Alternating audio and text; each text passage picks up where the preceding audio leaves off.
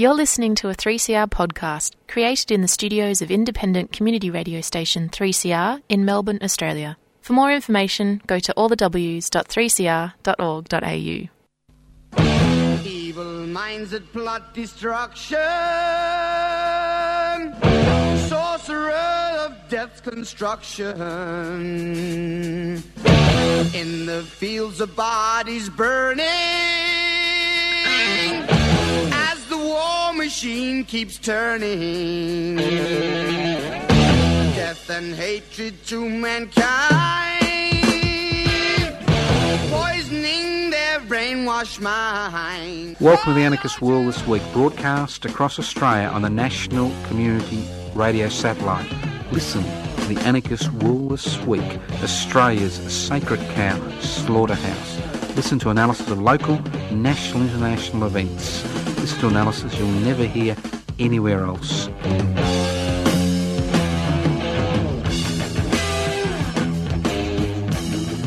Welcome to the Anarchist World This Week, broadcast across Australia by the Community Radio Network. This program is streaming on 3cr.org.au. The program is podcast.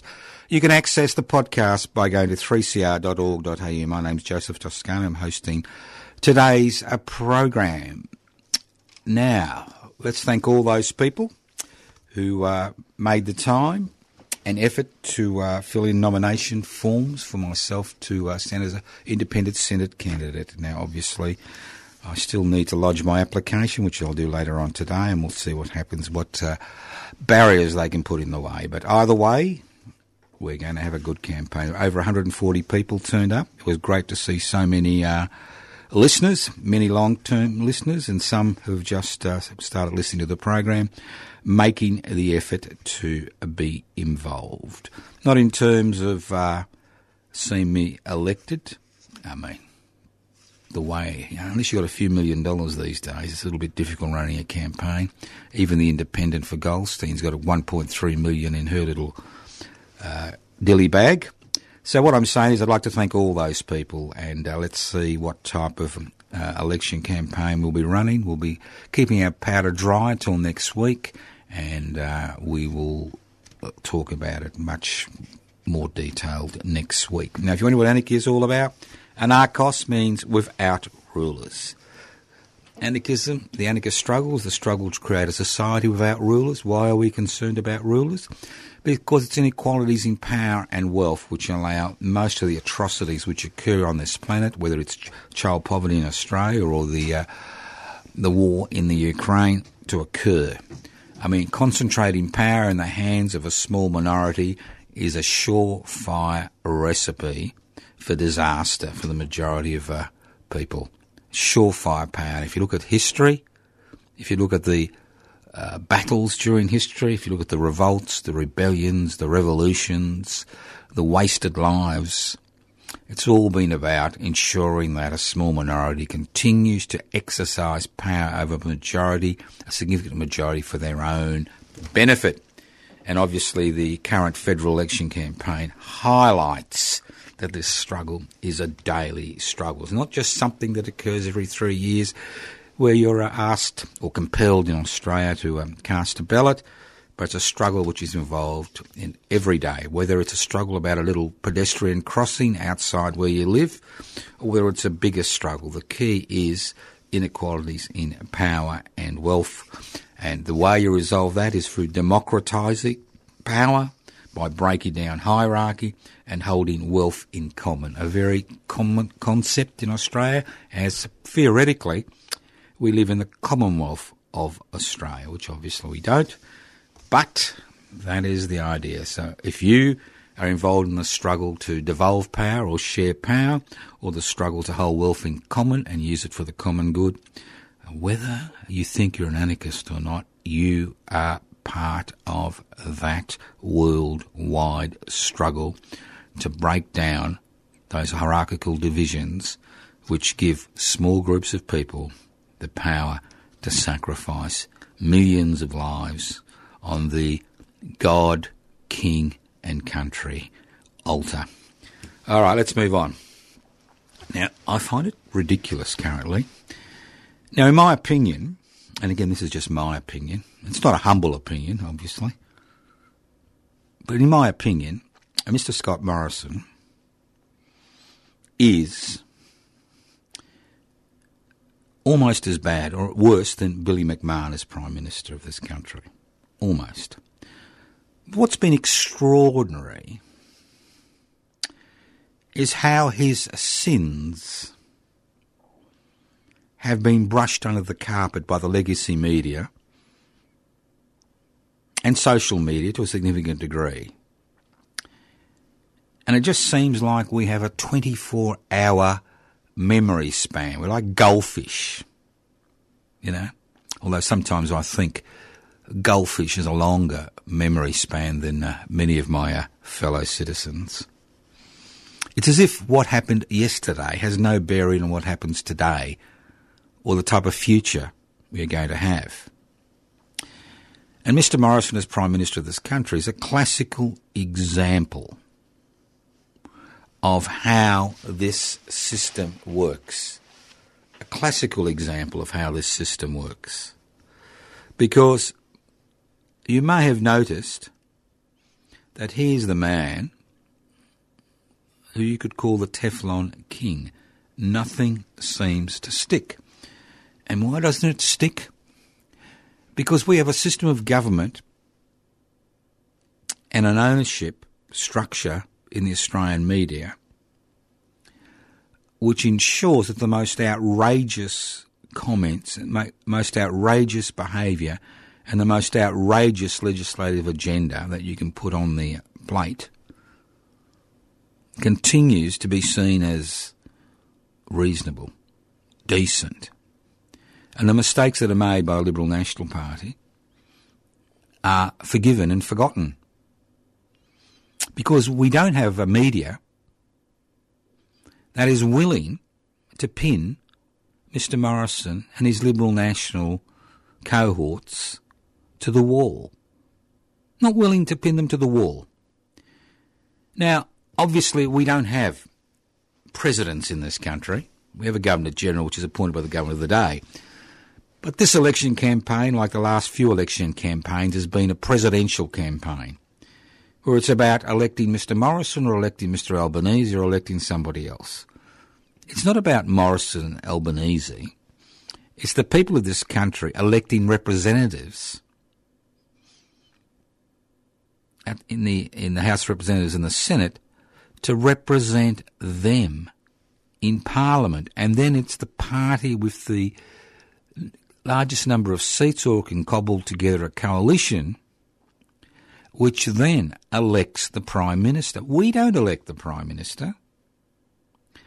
And the wonderful thing about the Morrison campaign is it's all about Mr. Morrison. When was the last time you saw one of his little acolytes come out into the sunshine and open their mouths? And when they do open their mouths, you can actually see the vacuousness, I love that word, I think I just made it up, of their arguments. So let's look at Mr. Morrison's career. Now, I'm not the only one who sees Mr. Morrison as a liar. His own political colleagues call him a liar. His political colleagues call him a hypocrite. His political colleagues say he's totally untrustworthy, that he uses his gospel, his New Age Pentecostal version of Christianity, as a cloak for his behaviour. Now, if Mr. Morrison was in a war, and obviously he's very good at organising wars, not very good about fighting them, he would be classified as absent without leave. When it comes to a Prime Minister who is absent without leave, Mr. Morrison has a 7 gold star rating. Absent without leave during the major bushfires in this country in 2019. Shrugged his shoulders, sorry, needed a holiday. Absent without leave when it came to the coronavirus.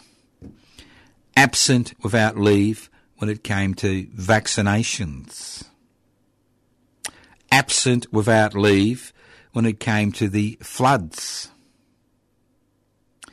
absent without leave when it comes to the climate emergency. Remember, this is the man who brought a piece of coal into Parliament as a senior minister. As far as he is concerned, the climate emergency is a hoax. It doesn't exist. And although the Liberal National Party rhetoric has changed in order to ensure political survival, it has not changed in terms of policy initiatives. I mean, there's about 200 nation-states, sovereign nation-states on the planet. Most of them are relatively small. Now, Australia has now been relegated to number 54 as far as the response to the climate emergency is concerned. Number 54. Our response is worse than the United States of America, which had a president which believed it was all a hoax. Missing in action when it comes to defence. Now, this is the Prime Minister who has dragged this country into unnecessary confrontation with some of the most powerful nation-states on the planet, like China, for the privilege of hanging on to the United States' coat's tail. I mean, we're happy to fight anywhere the United States thinks it's important that we fight to protect United States interests, but this government has no interest whatsoever in protecting or securing Australia's future in our region. If you live in a fire-prone area, you are asked to remove debris in order to protect your property, and you will do it in the majority of cases to protect your property because you're in a fire-prone area. Now, we are in a fire-prone area as far as possible future military aggression is concerned, as the planet's resources dwindle, and as we are a major supplier of resources to the rest of the world. But in terms of bolstering our presence in the region, we have deserted our regional neighbours in order to pander to United States foreign policy, which is based on endless war. Nothing highlights this than the agreement, the security agreement that's been signed by the Solomon Islands government in China, which has come to light in the last day or two, although there's been discussion about it for over a year. And why are our Pacific neighbours, countries like Vanuatu, Solomon Islands, which is 2,000 kilometres off the east coast of Australia, off the coast of Queensland, don't forget that, you know, Queenslanders. Think about it. Why is the Solomon Islands signing a security agreement with the Chinese government? It's very simple. Because we are a middle-level power in the world, a major power in this part of the planet, and we have consciously deserted our Pacific neighbours on a number of exceptionally important issues over the last 10 years during the Abbott, Turnbull, Morrison disaster decade. $18 billion has been removed from foreign aid. The ABC foreign language program has been scrapped. Pandering to racist sentiments, we have decreased aid to many of these little, minor, sovereign nation states which with important strategic value as far as Australia's security is concerned, in order to pander to racist elements in our society who think giving $1 to somebody overseas with a different racial origin is somehow a mortal sin. Pandering to this section of society, we have ensured that our Pacific Island neighbours think of us as a absent parent. Think of us as a deadbeat father. When it comes to the issue of climate emergency, which is exceptionally important for most of our Pacific neighbours who are not blessed with high mountains, and many of these Pacific countries would be wiped out within the next 20 to 30 years. We're already seeing what's happening as far as climate emergency is concerned in the Torres Strait, in the Saibai Islands, which is part of Australia, 3 kilometres from the coast of Papua New Guinea. Their vegetable gardens are now under seawater because of rising sea levels. Within 30 years, a whole culture, a whole people may disappear off the face of the planet. And these are Australians, although they weren't considered to be Australians till 1967, but we'll talk about that later on in the program. So here we are, MIA, Morrison MIA, missing in action.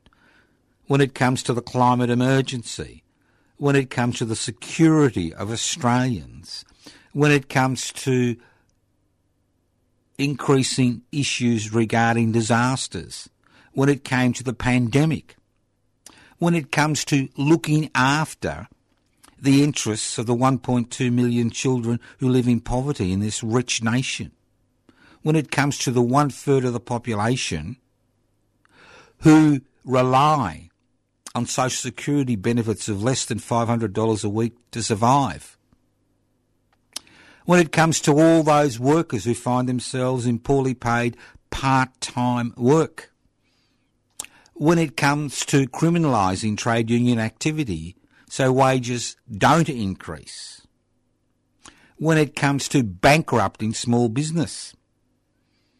I mean, they think of themselves as the small business party. The reality is the Liberal National Party are corporate Australia's Trojan horse in Parliament.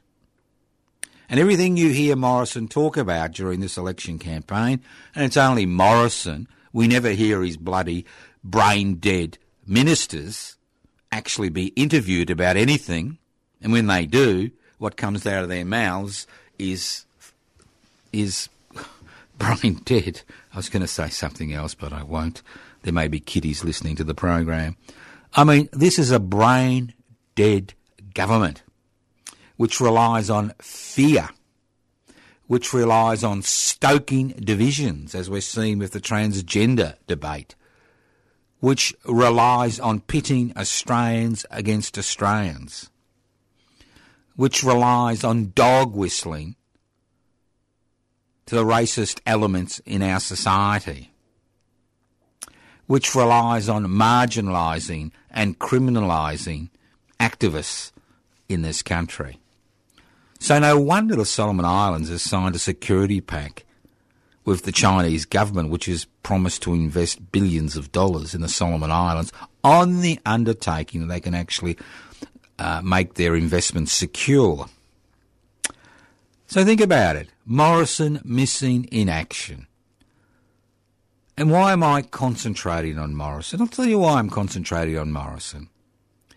Because he is the face of the Liberal National Party. This is an election which is currently being fought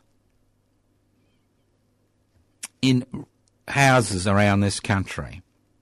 And because of the legacy media in this country, the corporate-owned media and the government-gelded ABC and their spin-offs on social media, we are not seeing any real debate about any real issue. And I'll tell you why. Under the ABC Charter, the ABC has to give a percentage of time to the government of the day, a percentage of time to the opposition, a percentage of time to minor parties, and a percentage of time, blah, blah, blah. So if you're independent, your chances of being listened to is minimal. So no wonder the independents are moving towards obtaining funding from private organisations in order to conduct campaigns. Because we've seen this campaign highlighted by the fact that it's the amount of money you have that is important as far as ideas are concerned. So how does the campaign work? It's very simple. Because the legacy media loves to control the agenda. It's very simple. The corporate-owned media and the government guild at ABC. The leaders of the parties go out. They do 2 press conferences a day. They have what they call a little show, surrounded by, supporters who keep the rabble, you and me, away from shouting insults at them. And then bingo, on TV, on radio, on social media. That's the issue of the day. And if any political party wants to raise any issues outside the norm, they will be totally marginalised. Totally marginalised. But more importantly, they will be rubbish till the cows come home. And although social media is supposed to level the playing field, it doesn't level the playing field. Social media is basically another form of centralised, controlled media. That's all it is. Nothing more. A little bit of debate on the fringes.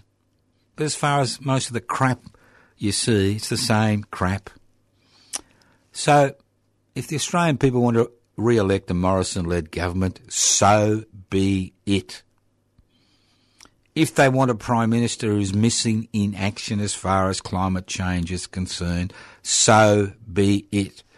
If they want a Prime Minister who's missing in action when it comes to this country's security, so be it. It's one thing sending back boats of unarmed refugees. It's another thing squaring up to a major military superpower. And Morrison is the type of leader that leads from the rear. He leads from the rear time and time again.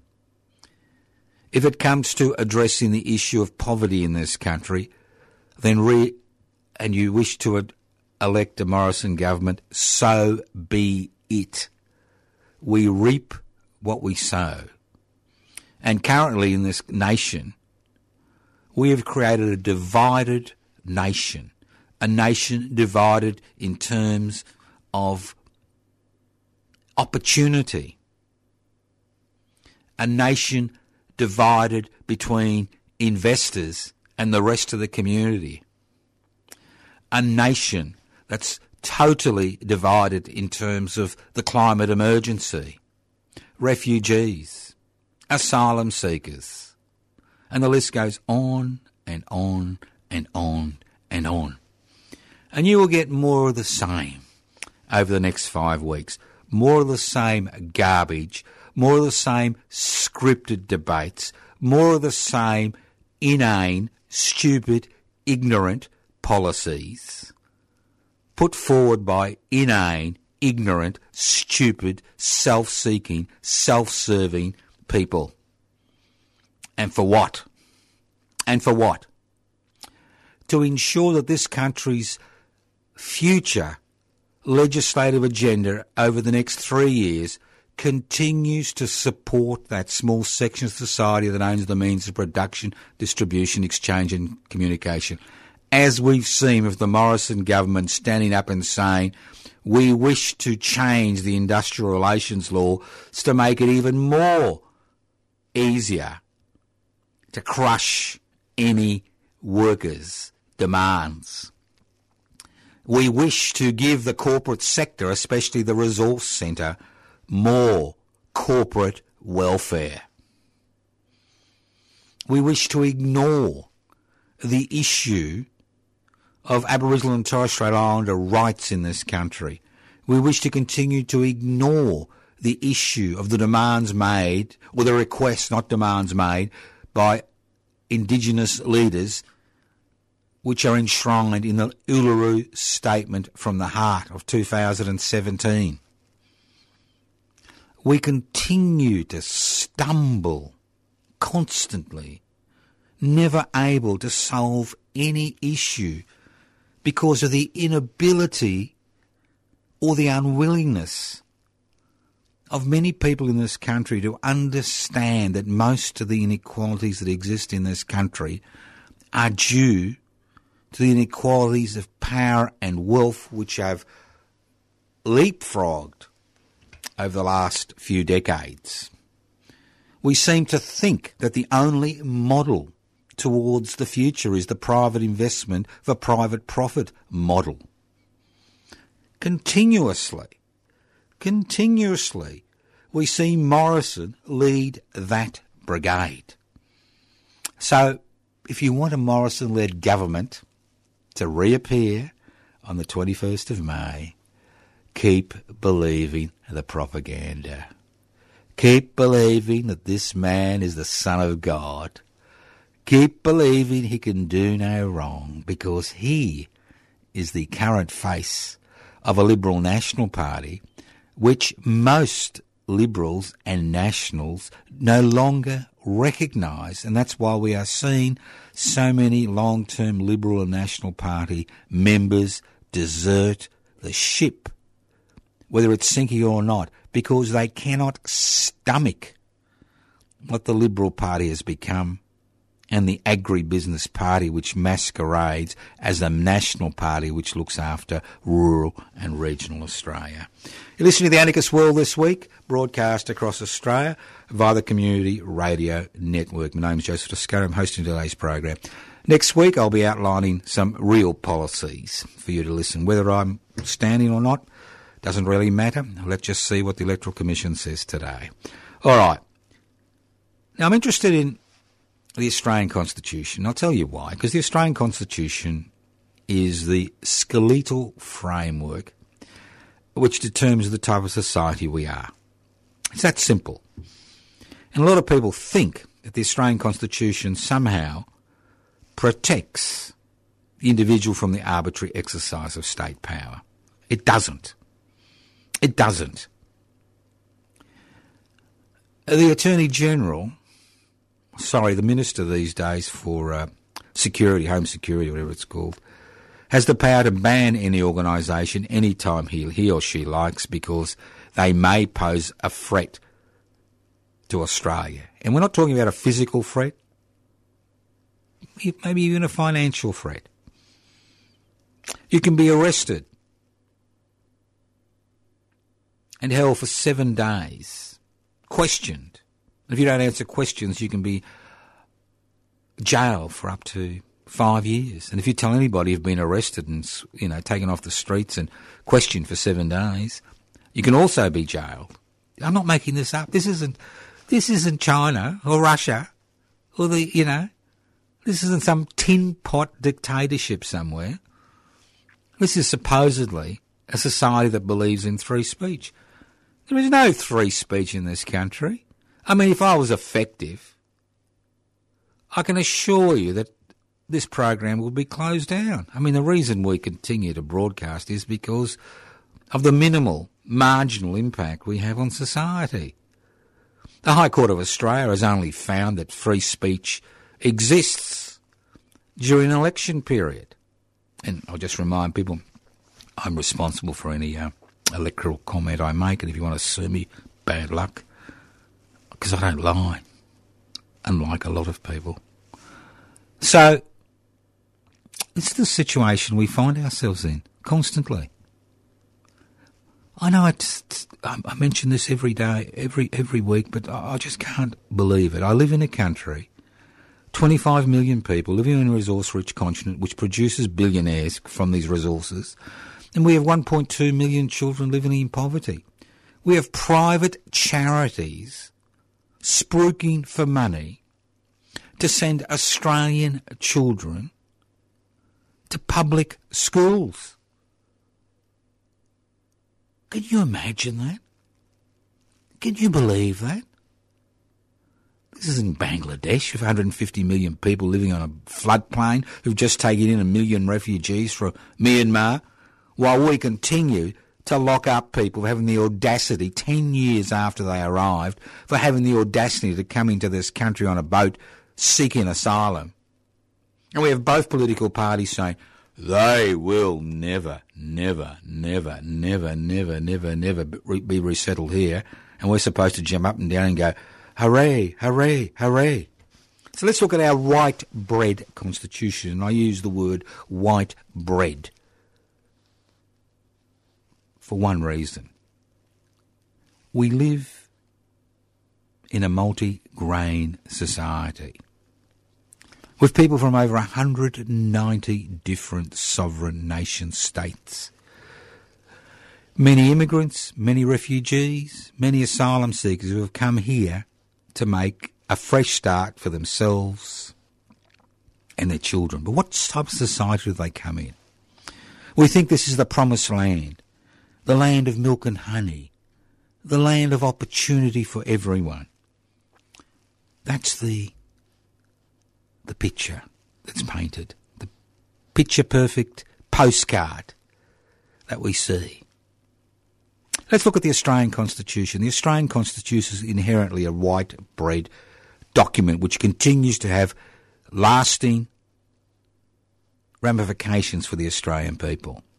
It was set up in 1901 to ensure that we had a British Anglo-Celtic empire on the other side of the planet. The first thing that's missing from the Australian Constitution are this country's First Nations people. We walked into their lands, took their lands, practiced genocide in order to, graze sheep,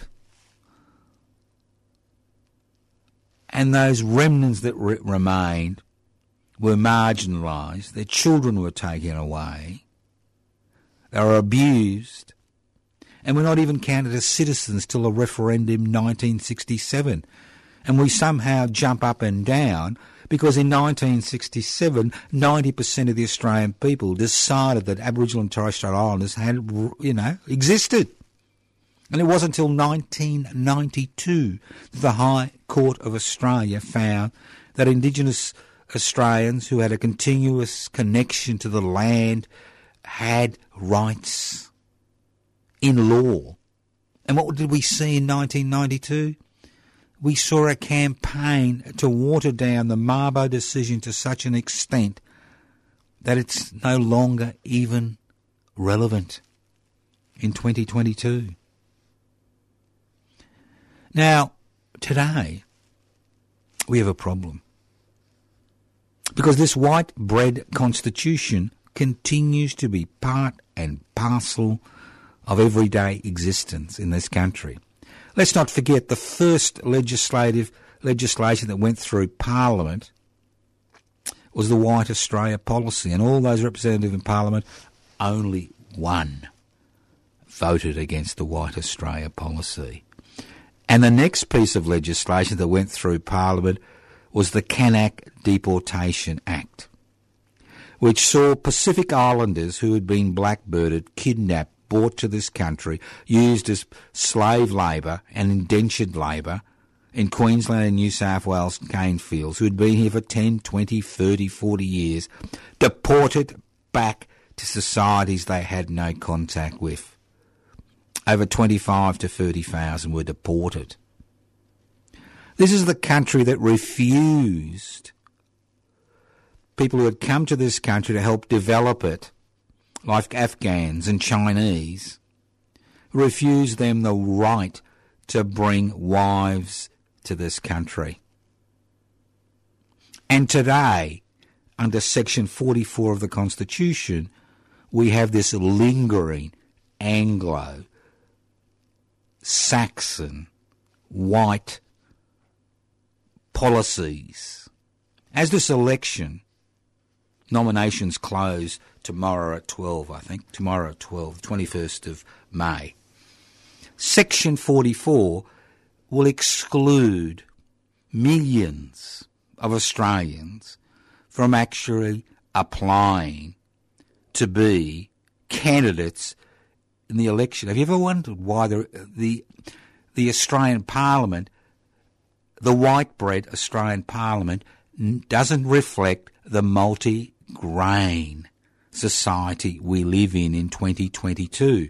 And Section 44 goes a long way to ensuring the white-bread nature of the Australian Parliament continues. Even people who are born in this country are not entitled to stand for Parliament unless they jump through so many hoops that most people say, what's the point? Even their children and their grandchildren. How many immigrants know that their children and grandchildren who are born in this country who don't have any other citizenship or never apply for any other citizenship have no right to stand for the Australian Parliament? No right. No wonder we continue to have a white-bread government and a white-bread electoral process. We still have the stigmata of the Australian Constitution, the stain of this racist constitution affecting millions of people in this country. Millions of people in this country. Not just the original inhabitants, not just this country's First Nations people, but all these countries, all these immigrants who have come to this country, who through their blood, sweat and tears, through the exploitation and racist abuse they experienced during that period, now find their children and grandchildren can't stand for Parliament unless they go through some rigorous examination and have to jump through hoops. Think about it. A white-bread constitution which is interpreted by white-bread High Court judges who are appointed by a white-bread government which uses a white-bread electoral process to continue that change does not occur in this society. You're listening to the Anarchist World This Week, broadcast across Australia via the Community Radio Network. My name's Joseph Scurry. I'm hosting today's program. I'm very concerned, not about the election. I'm concerned about the militarisation of Anzac Day. Anzac Day falls on the 25th of April and theoretically it was set up in order to remember the war dead. Anzac Day, the 25th of April, was established to ensure that those who died fighting wars around the planet, who died, and in many cases for nothing, are remembered. I have no problems with that. I think it's important war dead are remembered, especially in this country, because most of the people that have died in war in this country have died overseas. Obviously, I'm not talking about the consequences when they come back home and the health issues that surround many veterans when they come back home, and the way successive governments have refused to recognise the cost of turning people into killing machines. The personal cost, the familial cost. Only now, after decades of struggle, are veterans getting a little bit of justice in terms of a Royal Commission into what they've had to suffer. Now, World War I, we lost more people, this country lost more people in World War I that have been killed in every war since World War I. It was a dirty, little, nasty war fought for trade by workers at either end of a bayonet. Out of a population of 5 million, 420,000 men volunteered. Volunteered. The jingoism of war was at its height during World War I. They volunteered to fight in what they thought was a few weeks' campaign. 62,000 died on the European killing fields in this dirty little trade war, fought by sovereign nations, fought for the glory of God, king and country, by workers at either end of a bayonet. 62,000. Of those that returned, another 60,000 died within 10 years of their war injuries or psychological issues. And think of the profound impact it had on Australian society to lose so many men in such a short period of time. For what? For God, for king, for country. They weren't defending their homelands. While we refuse to acknowledge the hundreds of thousands of First Nations people that died in this country defending their family, their friends, their clan, their tribe, their language, their land.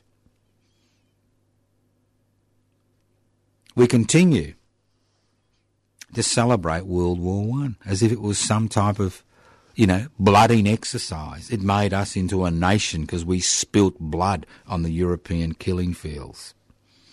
What concerns me about Anzac Day is not the fact that we remember the dead. The dead need to be remembered. If we don't remember the dead and why they died, if we brush under the carpet, we continue to make the same mistakes, whether it's Vietnam or Afghanistan or some other theatre of war. Because let's not forget, the whole Australian military structure and security is not here to defend Australia. It is here to defend United States interests in the hope the United States will come to our defence. And obviously, when it comes to the United States, as we've seen in the Ukraine, it's United States interests all the way. So we may find ourselves in the same situation the Ukrainians find themselves. Sacrifices for United States foreign policy. But getting back to Anzac Day. My concern is that this Anzac Day is going to be militarised. We are going to see, the backyard generals come out in force.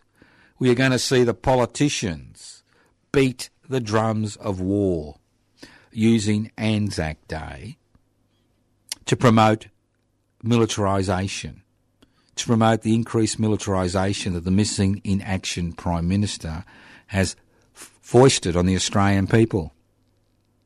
That the honouring of the dead will be forgotten, and it'll all be about nuclear submarines, bigger armed forces, making Australia into a centre of creating, military industry for the military-industrial complex in the United States. And the list goes on and on. So on the 25th of April, if you are involved in an Anzac ceremony and you see people, especially those in authority, especially those backyard warriors who've never shed a drop of blood, you see them use this day as a day to promote militarism in our society, as a day to increase the call for war, make sure they are called out. And I'm sure every veteran in our society will call out this behaviour, because this is totally unacceptable behaviour when governments and forces in our community that wish to promote war, for whatever reason, use a day of remembrance, and that's what Anzac Day is, a day of remembrance, to push their pro-war military-industrial complex agenda. So let's be very careful on the 25th of April. You listen to the Anarchist World This Week, broadcast across Australia via the Community Radio Network. This program is streaming on 3cr.org.au. The program is podcast. You can access the podcast by going to 3cr.org.au. My name's Joseph Toscano. May Day. May Day falls on Sunday this year. Now that's important in Victoria. It's not important in Queensland and the Northern Territory, where they have a public holiday for May Day. And to a significant degree, that public holiday for May Day in Queensland and the Northern Territory exists because of the strong working class movement in the 19th century, which forced the government of the day to make May Day an important day. Now, May Day has got an interesting origins. It originated in 1884 when the combined trade unions of Canada and the United States called on the world to make the 1st of May 1886 a day of international protest regarding the introduction of the 8-hour day. Now, I'll go through the history of May Day next week, but I think what's important is that you will find that any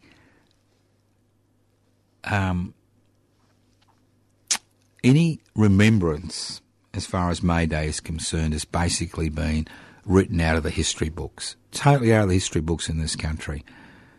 And it's quite interesting how workers have now been divided, and it's important that we look at the history of May Day, but we'll look at that next week because I think it's getting closer to May Day. I think it's Sunday week. We'll look at that. We'll do a program. We'll do some of the program next week regarding the history of May Day here in Australia and why it's still important in 2022, which is 130 years after the first May Day march, which occurred in Melbourne in 1892, and 131 years since the first May Day march, which occurred in Australia on the 1st of May in Barcaldine during the height of the Shearers' strike in 1891. Now, I know people gloss over, but I think it's important that we understand. And I'd just like to go back to Anzac Day in World War I, because there were heroes and heroines in World War I, because the government of the day wanted to kowtow to the British Empire, Billy Hughes and his government. Now, Billy Hughes was a great Prime Minister. He was just as good as Morrison, if not better. He was an MIA man, missing in action man. He loved to send people to their deaths on the European killing fields, but not his family or himself, obviously. But just getting back to that concept. Now, World War I, we're told this was a united nation that we wanted out there. We all wanted to fight for the glory of God, King and country.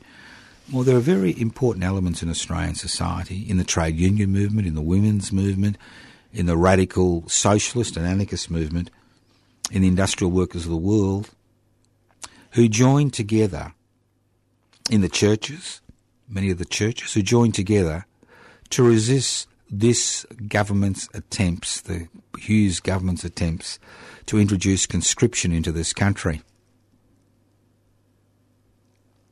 And they defeated two conscription referendums in December 1916 and December 1917. And why was the government forced... Sorry, they weren't referendums, they were plebiscites.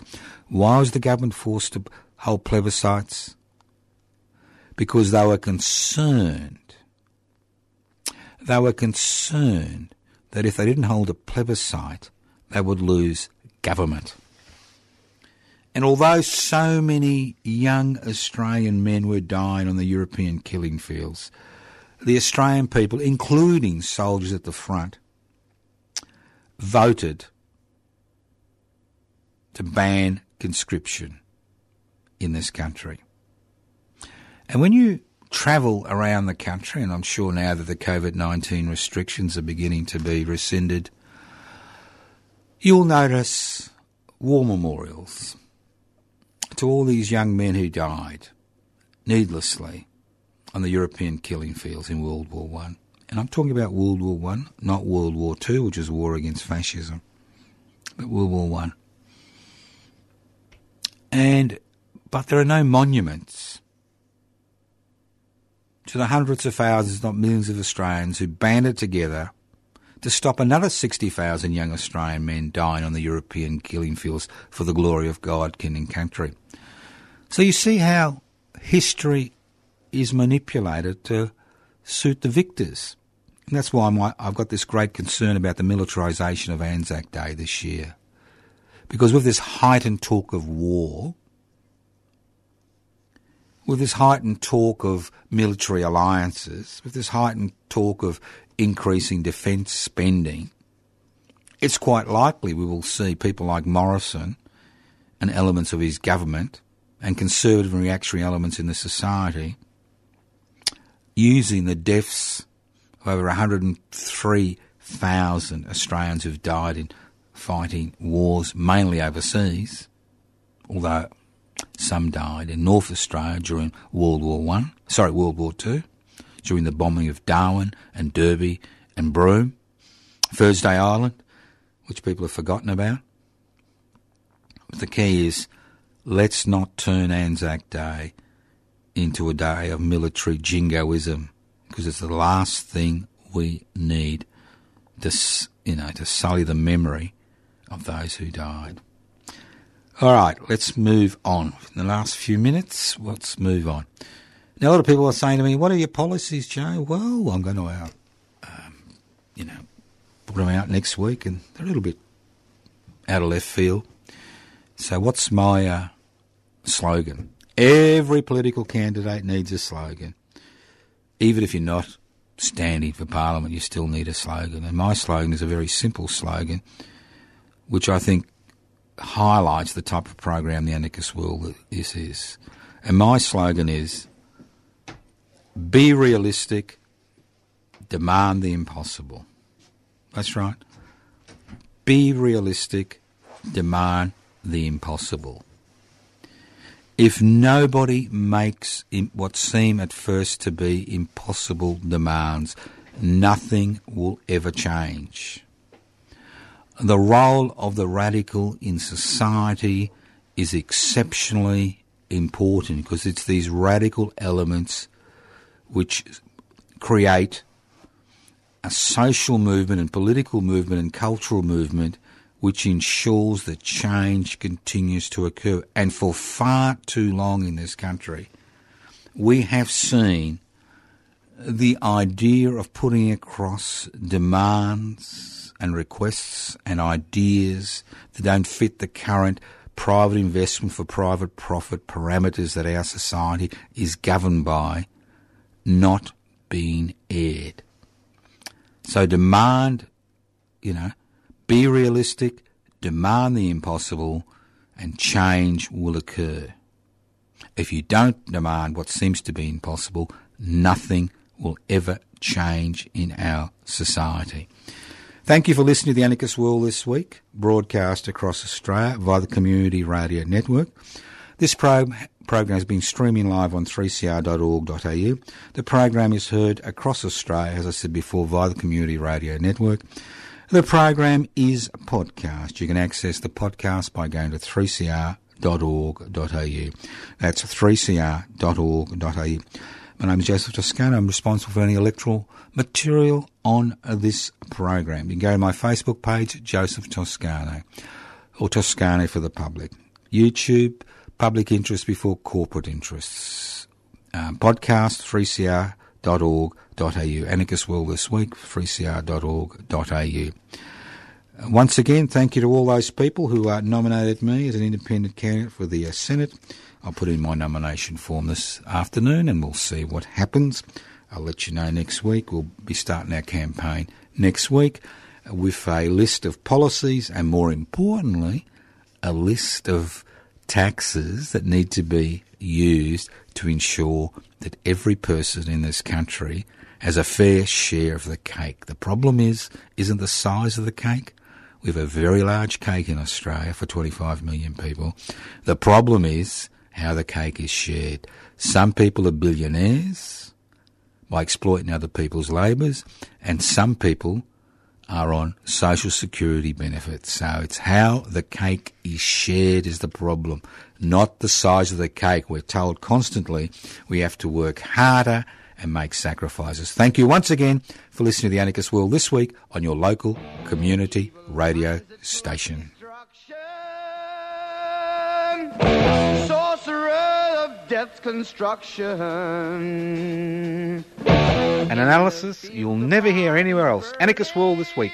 Australia's sacred cow slaughterhouse. 10 a.m. every Wednesday. Listen to The Anarchist World this week for an up-to-date analysis of local, national and international events. Poisoning their brainwashed minds. Oh, Lord, yeah. You've been listening to a 3CR podcast produced in the studios of independent community radio station 3CR in Melbourne, Australia. For more information, go to allthews.3cr.org.au.